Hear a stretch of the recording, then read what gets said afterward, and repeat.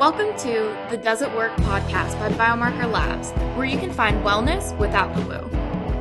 There's an alligator coming down. So today I'm joined by Martin Cohen. He's been published in The Guardian, The Daily Telegraph, and The Independent, and is author of several books. His latest is I Think, Therefore I Eat, which uses the great philosophers to help us think about what we should put in our bodies. Thank you so much for joining us, Martin. My pleasure, Kathy. Yeah, so I was super interested in the concept of this book. It was really interesting. And you start with a very philosophical statement. Food is vexing. It's not even clear what it is. And then you talk about soylent a little bit, which is interesting for me since I'm in San Francisco, where we're always tinkering with our food. And the whole thing is it's just deconstruction of food, which has gone on since I think must have been the 18th century, where they discovered how basically you can grow crops just using a few chemicals. Previously, we treated life with much more reverence. You know, they're the vegetable that grew. The discovery that you can grow it, like they do in these modern agriculture warehouses, under artificial light, on pebbles, with just a handful of chemicals. And that's sort of changed our way of looking at food. But at the same time, although it grows a big plant, it seems that it isn't actually growing the plant with all the nutrients that a real natural plant will have. And we're eating this sort of fake food all the time. And really, that's one of the big themes in the book, is how it looks like food and it smells like food because they've added the smells, you know. They've added chemicals like antifreeze to the top of it to make it look attractive. But it actually, inside, it doesn't seem to be reacting very well with our bodies at all. Yeah, absolutely. The part about bread and all the scary sounding chemicals in bread was really interesting to me. I was really surprised. How do you as a consumer, like, know what's harmful and what isn't, and how do you shop smartly? Well, exactly. I mean, so the bread example, I think, is very simple and very very immediate. And we think of it as basically bread should be flour plus water plus a pinch of salt and a bit of yeast. But if you get a modern bread, it's got 20 ingredients in it, and some of it is really weird chemicals. Some of it is E numbers. We've no idea what the E numbers are. Things like plaster of Paris are added to bread, and we just trust people to make our food. But in actual fact, that when you look at the evidence for it, that trust is misplaced. People are interested in money; they're not interested in health, and you need to really search very hard now to find anything that resembles bread as our great grandparents would have eaten it, because it's been going on for 100 years, this fiddling with food. Yeah, it's something, and maybe we can talk about this later because it's a big question, but I'm a pretty, I'm into the idea of the free market, right? That people benefit each other by pursuing their own self-interest because, it spurs innovation, and that people, when they trade voluntarily, both people are better off. But when I think about things like food, or like news, for example, it seems like what's best for people and what's profitable is pretty clearly at odds, at least in the situation that we find ourselves in now with like big agribusiness, cutting corners when it comes to health to maximize profit. Do you think that that's true? And if it is, what do you think the solution is? Yeah, no, I start from your position as well, but I'm very, very skeptical now. I'll give you an example of something I've been looking at, which is the vegan diet thing. And you may have noticed all over the media, there's a lot of stuff now about vegan food being better for you. And there's talk in the UN and in these big international corporations about taxing dairy, taxing meat, and pushing people towards vegan diets, irrespective of what people think. And I looked into this with a friend in Brussels, a professor in Brussels, and the people behind it have very extensive business interests in things like nitrogen fertilizer, and indeed some of them have interests in oil. It all comes back to the same old suspicious characters, in fact. Very, very rich people, billionaires often, and they have the money to create big websites, attractive-looking websites full of healthy-looking foods. They have the money to get friendly academics behind them, in fact, whole universities behind them. And we need to be incredibly skeptical about everything we're getting. Yeah, I think that's very smart. I think it's very smart to be skeptical. I mean, I think we need to be skeptical just besides the whole influence of corporations and the information we get about health. The fact that for whatever reason, a lot of the things that we've been told about health turn out to not be supported by further evidence, that there's constant change in what we're being recommended to do for our health. But then that leaves us pretty in the dark. If we can't trust anything, how do we make choices? Yeah, well, that was one of the things I found fascinating. That's actually sort of what started me on the food question, was how you had for a few years a very, very extensive consensus on an issue. And the one that is perhaps most famous is the one about fat in America, that you have to avoid dietary fat. I remember my parents going on to this. They said, right, no more butter, we'll have margarine, all this stuff. And at the time, the government signed it up. It was all official. At the time, it was only ever really a couple of people pushing it, a couple of academics, influential figures, and they got the official advice changed. They got the newspapers reporting it as though every scientist agreed, and they drove out all the dissenting voices for quite a few years. And very slowly, academics picked it over, and they said, look, the arguments don't work. For example, the famous Mediterranean diet, which is oily and actually quite high in fat, is actually very healthy. And there was no link at all between fat and heart disease, or if there was a link, as I'm sure you know, if there was a link, it actually went the other way, that the low-fat diet was associated with higher incidence of heart disease. Have you read The Big Fat Surprise? Yeah, that's right. It's that sort of stuff. Yeah. That's really interesting. And it's shocking in a way, but that's sort of what got me into it. I thought, well, what's going on? And, and I'm interested in philosophy of science and how opinions change radically in science, but food is a very sharp example of that. It is. People ask me, like, do you like writing about wellness? And I do. And one of the reasons that I do is that it's surprisingly dramatic. Like, there's a lot of fights and drama in wellness and in diet particularly. Speaking of controversy, so you recommend diet tips straight from the horse's mouth that people graze, have lots of small meals. But research is coming out that intermittent fasting may actually be healthier for people. So that's getting all of your calories in a short period of time. What are your thoughts on this? Yeah, well, I looked at the fasting thing, and I had exchanges by email with one of the researchers in this area, Walter Longo, and he puts it all down to microorganisms and things in the gut, and it's actually extremely technical what he's arguing.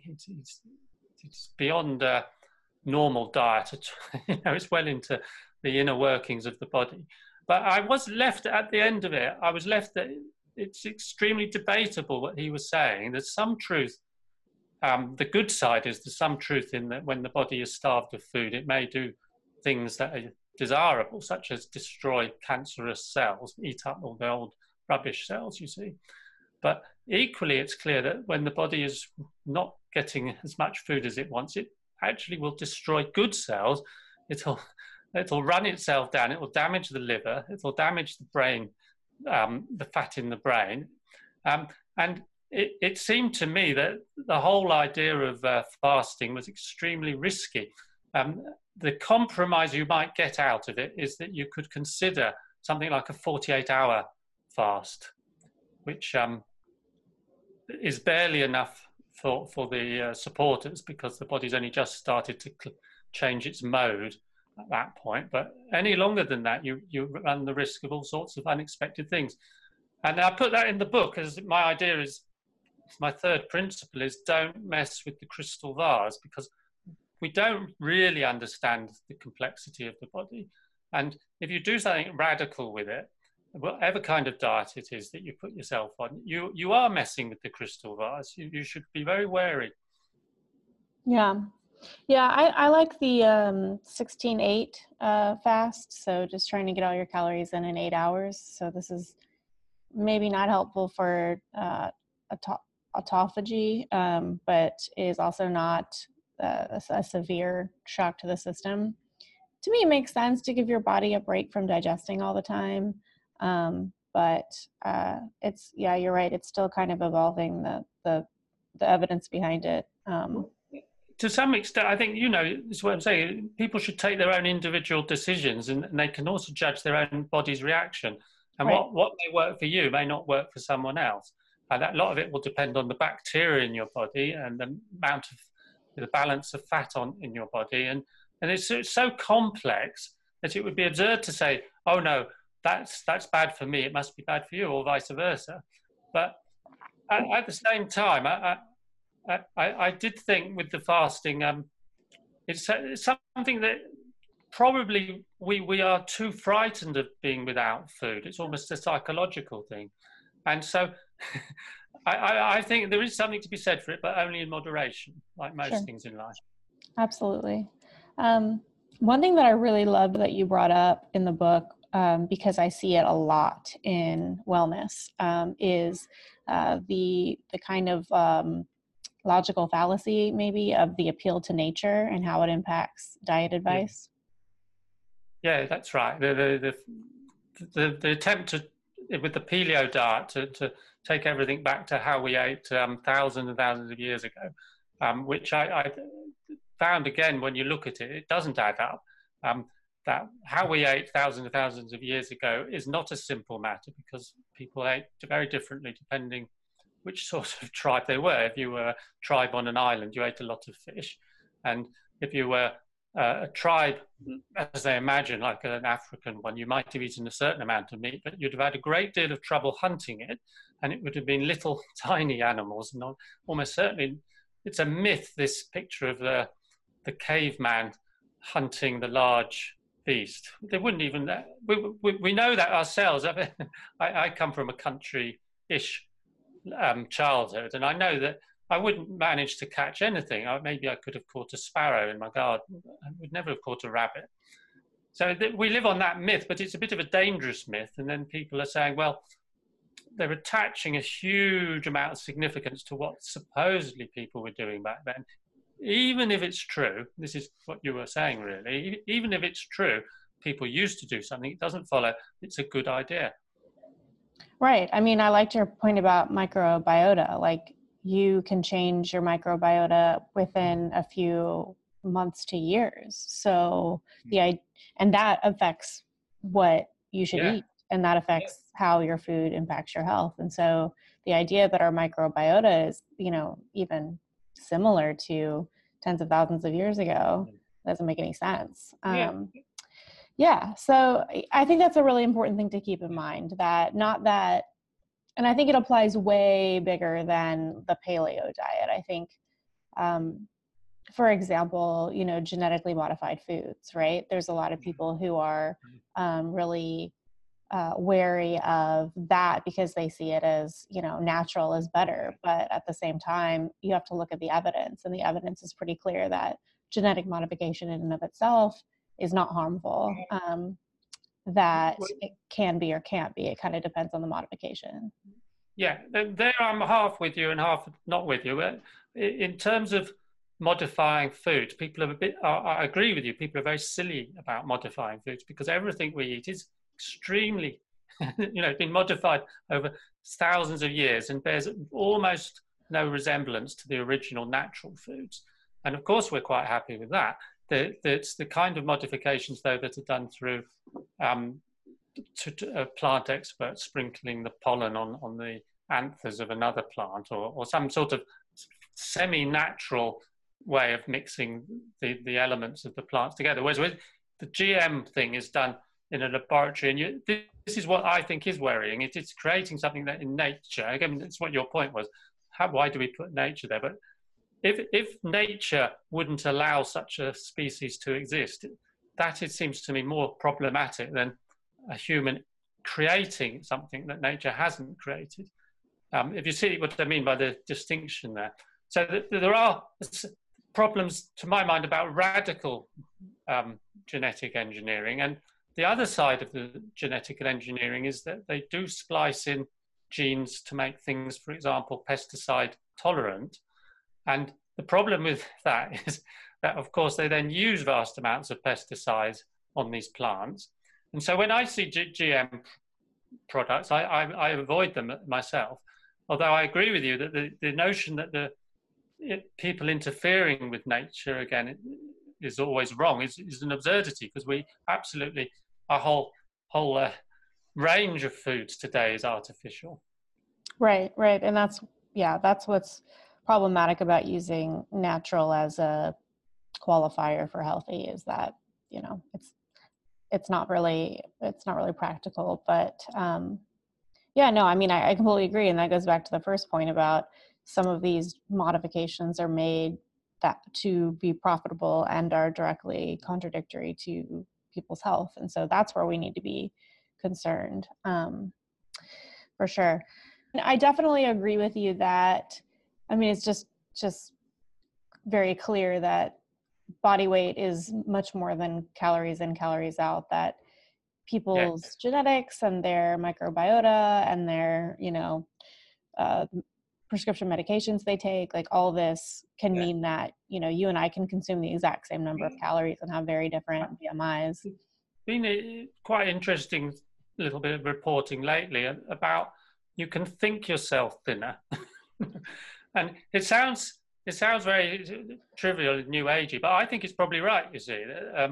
Another thing about what your body does is we are partly, as the Descartes thing, we're partly a physical object and we're partly a mental object. And when people think to themselves, they're exactly the same, but they're saying to themselves, actually, I'm getting thinner now. Apparently they do get thinner.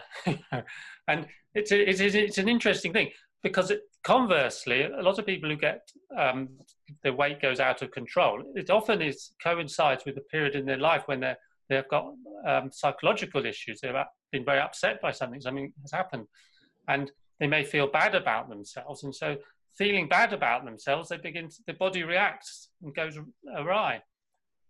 But, right, and there's very good research, I don't know how good it is, but I've seen it multiple places, that shaming actually causes people to gain more weight. Well, it would focus them on this self-image of themselves getting more and more fat. And conversely, this is the research, is if you can think to yourself, look, I'm getting healthier and healthier each day, I feel better and better, you actually do get healthier, which is a nice way to look at things. Certainly. I want you to tell me more about the story of Paracelsus. Is that how you say his name? Yeah, that's near enough anyway, yeah. Yes, Paracelsus. Mm-hmm. He's a very curious figure, medieval figure, who in a way is unattractive. He was very arrogant, and one of his ideas was that you could cure things with a little bit of a tiny amount of something would have a positive effect, and he is credited with something like really the origins of vaccinations, where you give people a little bit of a disease and that stimulates the body to develop resistance to the disease without killing it. Apparently he did this by putting excrement in bread, which is, you wouldn't be pleased if this was done to you, but he apparently distributed bread with little bits of excrement in it to villagers and townspeople in Germany who at the time were dying from the Black Plague. And in this way, he saved many people, and he established a principle which has been extremely valuable. So he is in a way an iconic figure, but for various reasons, he is not accepted into the pantheon. He's not treated with much respect, even in philosophy or medicine or anything else. But I think he is, in a way, one of our great great thinkers. And so a sort of great philosopher who's not, lost philosopher. So was did the people know about the special ingredient in their bread? They didn't know specifically, you see, and they knew that they were having something that was supposed to be very clever from this very respected medical person. Like many of us, we don't know what's in our medicines. Yeah, well, that's true. And was the fecal matter from someone who had the plague, or from someone who was immune from the plague? But from someone who had the actual disease. It was giving them tiny amounts of the disease. Okay. Today's standards, it's incredibly risky performance. Yeah. Yeah. Interesting. Yeah.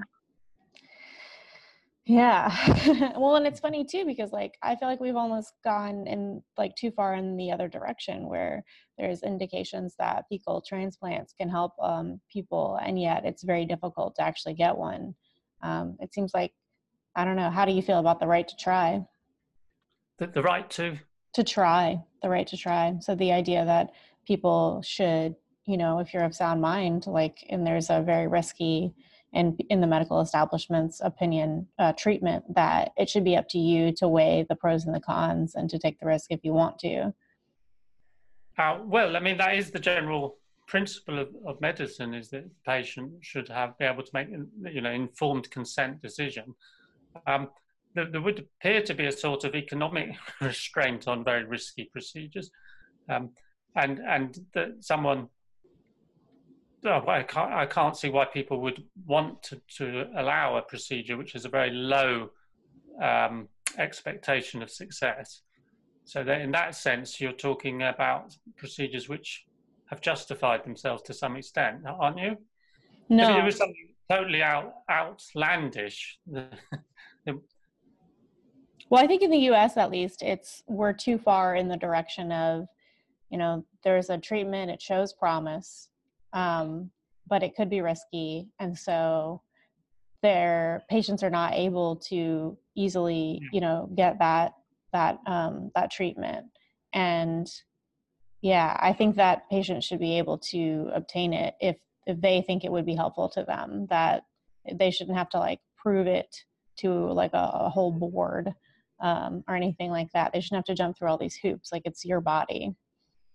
But as I say, I mean, there's the economic thing. I mean, are they getting this via some insurance scheme, so they're not paying for it? It might be a very expensive drug, for instance.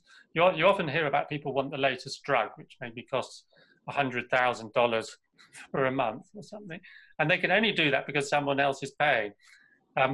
And the doctors say, well, it's probably not going to work, but they insist that they think it will work. Now, I'm not really very sympathetic to the patient judging that, because they haven't got the sophistication to judge that.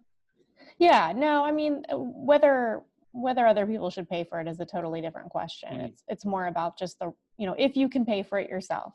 So yeah, should you have the right to buy it? I would think in the normal sense, then it is your autonomy that allows you to do what you want with your body. Right, exactly. How would you recommend that people consume fewer plastics, antibiotics, and hormones? Well, I did a chapter on all the plastics that we're getting in the environment, and there was interesting research by an Australian called Boyd Swinburne that was done in America, a lot of the research with American Indians on reserves. And he identified, without having intended to discover this, he identified that the reason that a lot of people had illnesses was that they seemed to be getting these kind of plastics through their environment, and particularly their food. And what he identified was that it's everywhere. It's in the air, it's in the water, and of course it's in actual food products. So how do you avoid it? Well, it's actually very difficult, but one way you can avoid it is you move more towards this sort of the organic foods. Another one is that you try to eat sort of fresher things and less highly processed things. And I think that it's a bit like there used to be a great scare about pesticides in the environment, which, sort of we don't talk about that so much, but things like Agent Orange and things like this. The fact is, it's alarming, but they have spread everywhere. You can't get away from these things.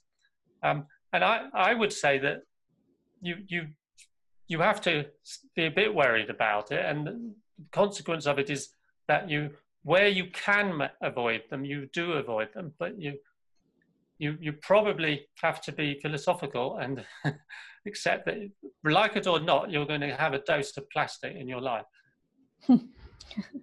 Yeah, depressing, but probably true. Is there anything else that you want people to know about nutrition, philosophy, and this book? Well, yeah, the thing that I think, having looked at food issues, that seemed to me the most important, really, is to respect what your body's telling you, and maybe respect it more than what you might get from a nutritionist or something, because the idea that advice suits everyone is probably the part of the problem. People should feel free to listen to their own body, and I find, for example, I've got a partner who eats very differently from me, and I've got a little boy, and the little boy, they eat very differently. And this is one of the things that annoys me, is people are trying to make little children eat like grown-ups. Children have different needs and different interests. So that's really what I would say. People should literally take back control of what they're eating, and they should do it on an individual basis. Awesome. Yeah, I think that's good advice. Thank you so much for coming on. So your book is I Think, Therefore I Eat. Where can people find it and find out more about you? Well, the easiest place is online, although I'm hoping it'll get into some bookstores. And the site that you can go to is the publisher's site, Turner.com. Of course, it's on at all the other big sites as well, but Turner.com gives you a choice, including independent bookstores. Fantastic. Thank you so much for coming on. Thank you very much, Kathy. Have a great day. Thanks for tuning in to the Does It Work podcast by Biomarker Labs. For links, show notes, and more, check out biomarker.io/podcast.